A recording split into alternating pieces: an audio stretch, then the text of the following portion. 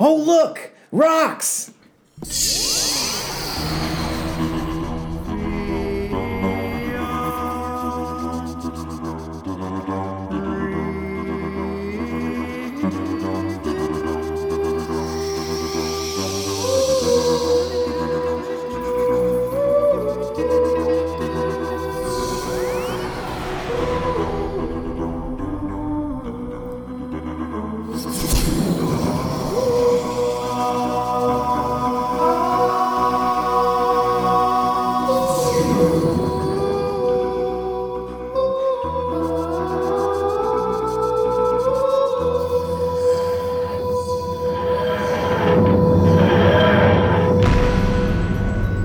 Hello, everyone, and welcome to the Whovian Review. I'm Michael. I'm Shelby. And by process of elimination, that makes me Colin.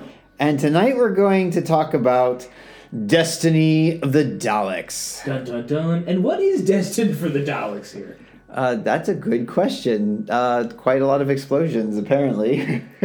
and a stalemate in space with another race of logic? Yes, we've got two competing races. You've got the Movellans, who are robots themselves, and the Daleks, who Davros, for some reason, refers to them as robots. The Doctor does, too. They're cyberkinetic. Part machine, part something else. I mean, maybe he views them as more machine. I think often when you hear about, like, even when you try and call humans machines, you're going to that world, you're really talking about, you're cold, you're logical, you're not emotional. Yeah, that might be the way to steel man Davros. But yeah, it sounds weird. I mean, Davros' whole thing is that he created the Daleks because he concluded that they were the final evolution of his species, and the best way for them to survive would be to adapt and evolve in this way. So he's all about, like, the organic part of the Daleks. That's, like, really important. Plus, the Daleks, I mean, they are very logical, but they are not purely logical. I mean, they run on hate. They definitely run on hate, and that's one of the big problems with this story is that you've got this race that has a love of hate almost, and so it begs a question: why would they be so logical? I mean, if they were that logical, they'd exterminate everybody on sight and not actually have anybody do anything. Right. I mean, like, honestly, that's kind of how I felt about it. Like, most of the Daleks that I know of the Primal Age, of as soon as that testing would be done, talking to Romana and questioning her, and, Romana gives all the truthful answers, she would have been exterminated like that. I mean, if anything, I'm like, humans do have worth. They have uses. Like, it was like, what Dalek is this? This is not the scary Dalek that, one of them is taking down the whole planet as a threat. Well, to be fair, Daleks don't exactly have hands and arms, so utilizing the human shape to do all their dirty work and all the slave labor does make some logical sense. Well, and they did point out, like, it doesn't fit in with the logical sense of it, but for a Dalek sense, like, they pointed out, hey, they could use robots to do it, and it would probably, be more efficient, but they're cruel, and they like to, subjugate people. For Daleks, the act of keeping them alive, even in a slave state, seems to go against their hateful ways and all of their eugenics that's tied up in their lore. Yeah, the extermination of it all. I would say that the Daleks are definitely not robots. They are creatures. They run on emotion, but maybe it's because they have a one-tracked mind and they can only have that hatred basically as their main emotion. Yeah, and it does render them a little bit useless in other logical areas. To be fair, and like Davros calling them, robots too, this is like when it seems to first discover that there might be an imbalance that he imbued in his Daleks, an imperfection that they might be too much straight towards the logical side, or too much that one route that you described, because they do seem to be in an impasse with his other, machinistic, logical kind of thing as well. So it could have really been, a slight, just like we might call somebody else a robot because they're acting cold or they're not, taking into account other people's emotions or anything like that. But yeah, it does seem off base. I mean, clearly they're not robots. The other thing I'd like to point out is the actual robots in this. I mean, arguably they acted like robots, but like not very good ones, because it's not logical to ignore feedback.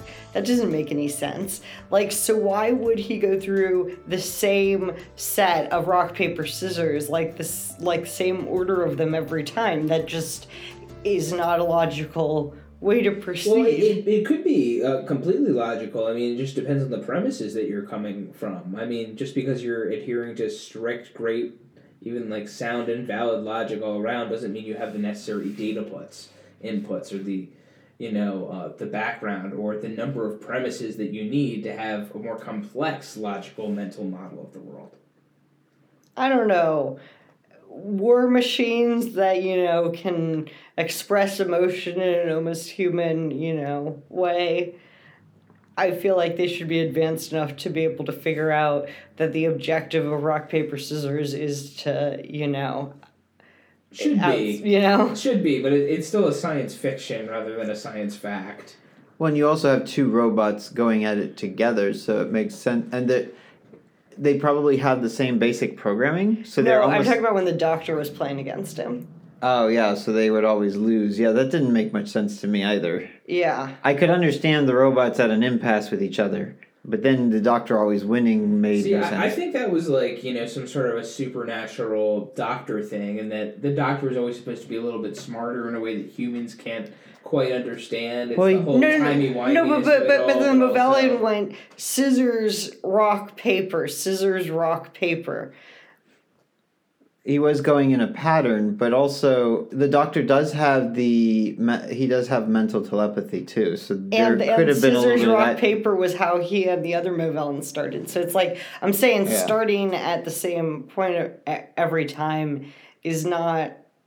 Yeah, and they might not be starting at the same point, even if they're reading their enemy, and their enemy is doing like the same parameters, or it would be most logical, most best, they would still be mirroring each other. That's true. So there wouldn't be some off-base form of another variable, even if it was random chance, that randomness by what we humans know still today is still algorithms can't truly make random numbers.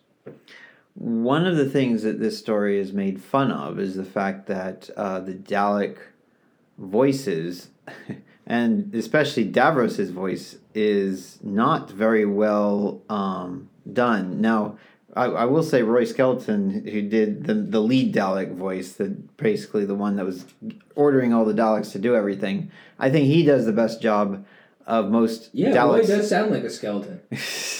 He really, that one moment where he tells the Doctor, "Do not move," really loudly, and it's one of those things that gets your attention like crazy. It was like the only intimidating Dalek moment. Exactly. Yeah, these Daleks didn't seem very intimidating. Hats were able to be thrown on top of them to confuse the heck out of them. Yeah, but let's really get down to the heart of the matter. The real, issue with this whole story is the fact that, there was this window that just led directly to the outside, and they could peer in on where Davros was. And it's just like, why didn't how could the Daleks possibly not figure that out and be able to dig at least right closer? Next to a window. We don't know how much terrain they had to cover. And just like, if we were to go over to my sister-in-law's house, I'd be going down to their basement, but somehow their basement just has doors that can open up to the outside. Well, this is the third level. There are slants and different things. I mean, it could be on a massive hill or a cliff. There's weird terrains. We saw a lot of rock and cavernous stuff. Yeah, it's and just give it the most benefit of the doubt I can. Okay, but if you're going to put that much, it make sense. I mean, if you're going to put that much effort into digging into somewhere, you'd at least do a basic surveillance of the area. I mean, Daleks are screaming the whole episode about search, locate. You'd think they'd do some searching.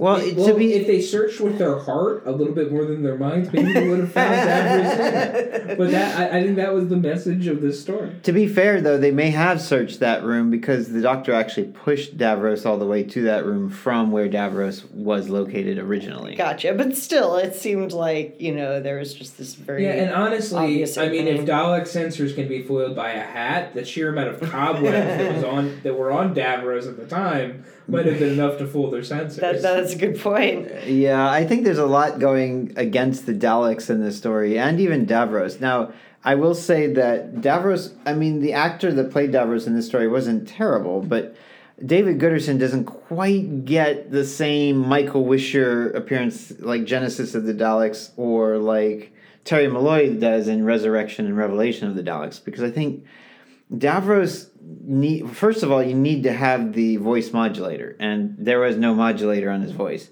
I mean, for not having one, like I was surprised that there wasn't one at all. Yeah, no, I think he did a pretty good job there. He did do it. He did do a decent job, but also I don't know. There was just a lot of dialogue between Davros and Daleks and Daleks and Daleks in this, to the point where you're going to get tired of listening to that grating kind of monotone like voice anyway. And it's not it doesn't really Davros, when Michael Wisher and Terry Malloy play him, have a lot more range in their voice, and they really kind of bring out that evilness that he has.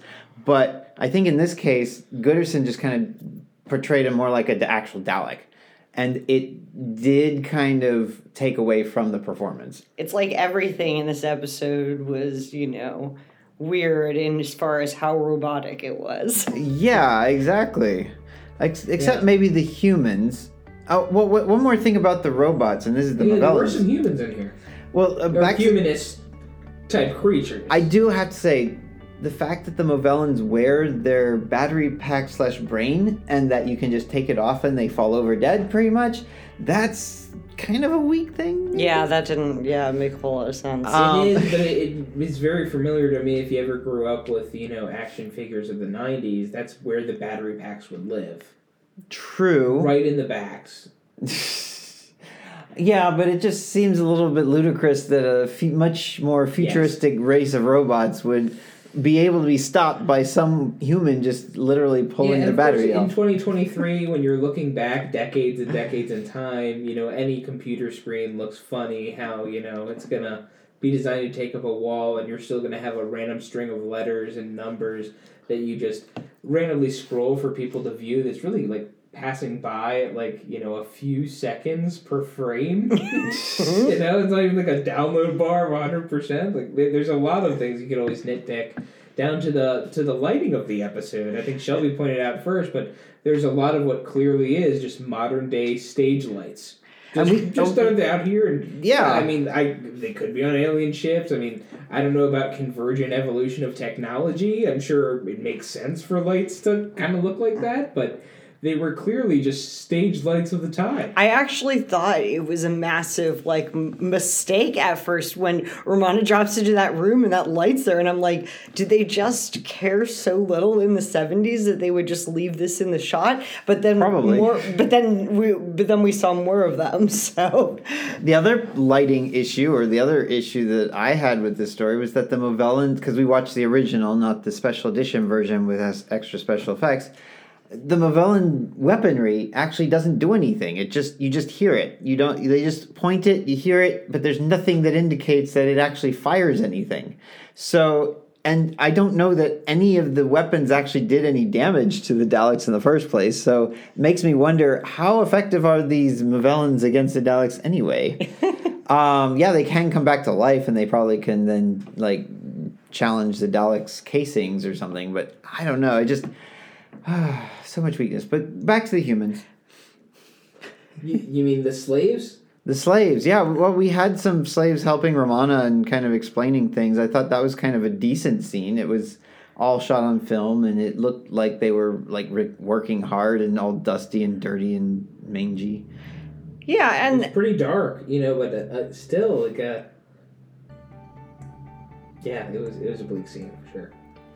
And we only really had one true human that kind of, I think, stood out, and that was Tissin, who actually was the one that scares Romana in the first place. Human. A lot of aliens look like humans. I think he was the same height as Tom Baker, so he was a pretty imposing kind of guy. So I can understand why anybody would be like, oh my god, what is he going to do to me? But he turns out to be like a gentle giant, so... It's a plus. Yeah. He didn't... I don't know. I think he was probably the most helpful of the humans. Yeah. Oh, yeah, for sure. Because he kept going around with the doctor, and he went down to look for Davros. And he organized the taking out the Movellans thing. Mm-hmm. He knew things. He was on the inside. I think Jal and Veldan, which were the two lesser characters that were helping Romana in the mines, and then were later helping Tissan organize people, they just disappeared from the story. Their actors literally were not even seen either dying or like helping Tissan make sure Davros was secure. That was a little bit odd. So that seemed like an opportunity lost, but I think we had enough focus on enough characters for the length of story that we had, without them being in the spotlight too. But yeah, just a plot hole. It does seem like, if you're gonna have that many extras about too, like they might have, more prominent part in the scene moving in or. Well, they were more than extras. Was my point. They were actual characters that had spoken. Had lines. Yeah, they had more than just one or two lines too. So I think Colin's saying they could have replaced extras in the other scenes. True, they could have. Yeah. And then that would be an easy fix. But I also think that it makes sense in the characters they established of these being people who had learned, very hard lesson about not, getting into trouble and joining these revolutionary type movements. So it kind of made sense that they didn't join up with Tissan. Yeah, and I think it, fits the theme. These people were here sidelined by the Daleks in a horrible situation, just like they might be sidelined in a story. Mm-hmm. That they should be important, just like any human should be, but still. Well, that's the plight. Some of the humans were also killed off, and I would have to say the woman that's killed off by a Dalek in the underground where Davros is has to be one of the worst death scenes in Doctor Who's history, because she literally looks at where she's going to fall and then casually puts herself down on the ground. Yeah. Yeah, and she also just steps forward, and I was kind of just expecting her to say something in a triumphant manner, maybe she doesn't an say anything. Spartacus moment, inspire everybody else to stand up and do something or not do something, but no, it was just most awkward death scene given to Destiny of the Daleks. I don't think she even got a vocalized exterminate. I mean, they were very rare, this episode too, in comparison to my knowledge of the Daleks. All right, I'd like to talk about two good things about this story. Okay. All right, first of all, we've got, Davros is starting his, grudge match against the Supreme Dalek as soon as he discovers its existence. That was a pretty funny line, too. It was, and also it, introduced, we know that in the future of this, there's, a whole civil war that goes on with the Daleks over this. The other thing was, Romana coming in. We see the first, time where we see that, Time Ladies seem to have a lot more control over the regenerations than Time Lords. But it was a bit ludicrous, but yes. It was pretty ludicrous. But we do see, when River transforms, she seems to have a lot more control over it too and everything. But also, we see her come out and the doctor is like, no. And then she dresses like him and he's like, yes, finally. And then he makes her change, but then she just turns into a slightly better version of the doctor's outfit. Oh, her outfit. Well, here's one of the cool parts is that Lalla Ward actually got to choose all of her outfits, and she worked very closely with the costume designer. I think her name was Pat Godfrey. But she was a very well-established costume designer for movies and everything else, too. But, Lalla Ward's wardrobe, especially for this story, I love the whole pink doctor-ish look with the scarf and the white scarf and the coat. I think that was... Yeah, the boots were that too, because Tom Baker definitely had those kind of boots. So I thought that was good. I also thought that some of the scenes were directed pretty well. I think especially if they were the outdoor scenes, there were definitely some cool shots. There's also some spookiness with the ambiance down in the first the level. Audio effects. Yeah, and also some of the ways that they shot the Daleks so that it looked like they were a little more menacing. Some of the views, looking up, kind of close as they're going through the corridors. And they're also being silent. They actually killed some of the Movellans in silence, which is unusual for a Dalek. but it actually makes it a lot spookier, and because they're sneaking up on them, More and menacing, then random. yeah, it's a lot more menacing in my opinion than have someone shout at you, "Oh, I'm going to exterminate you." Yeah, this is where you saw the spookiness of the robotics too. As one Dalek turns the corner and you think you're in the clear, the other Dalek comes around the other corner and you're caught. That was well shot. Yes, The hive mind effect. The humor in this too. I think Douglas Adams obviously had his hand on the scripts. Yeah, he wanted to give us a jelly baby here. He gave us more than just a jelly baby. The Doctor reading from the origins of the universe and telling the author out loud, "Oh, you got it wrong in the first line." Yeah, that was pretty great. Indeed. But yeah, I think there definitely were some good moments in this story, and it's without saying we needed some of those good moments to counterbalance some of the weaker ones. I mean, the thing is, the concept of having two, logical, robot races in a total stalemate is a pretty brilliant and interesting concept. And if they just hadn't made the Daleks be one of the quote-unquote the robots. Daleks could be more or less, if you had the right dimension, if you defined it, but it wasn't even really a focus. It was kind of mentioned like, hey, isn't this interesting, Doctor? Let's play rock, paper, scissors and look at this. I mean, it wasn't that more involved. No, that was the whole point, is that they were in a stalemate because of this concept. Yeah, I know. But also, I felt like they could have, it wasn't spotlighted. And that's why they had to get Davros, and why the Movellans were looking for, wanted the Doctor, because they realized that they needed something that wasn't purely logical to, end the stalemate. If you look at Dalek by Robert Sherman, you find out that Daleks can learn by just absorbing the internet or by absorbing information from wherever they go. Osmosis. It seems to me that these Daleks had no real backbone. They had no real way of learning much of anything, and they were basically the baby Daleks.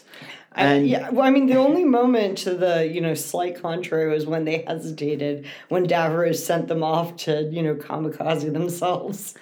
Yeah, that's true. I think the one race that would fit better in this particular moment would be the Cybermen, because the Cybermen would be far more logical, because they don't have emotions. They have their emotions they suppressed. They have plenty of the biological component, but yeah, they're much more the classic robot that you can think of.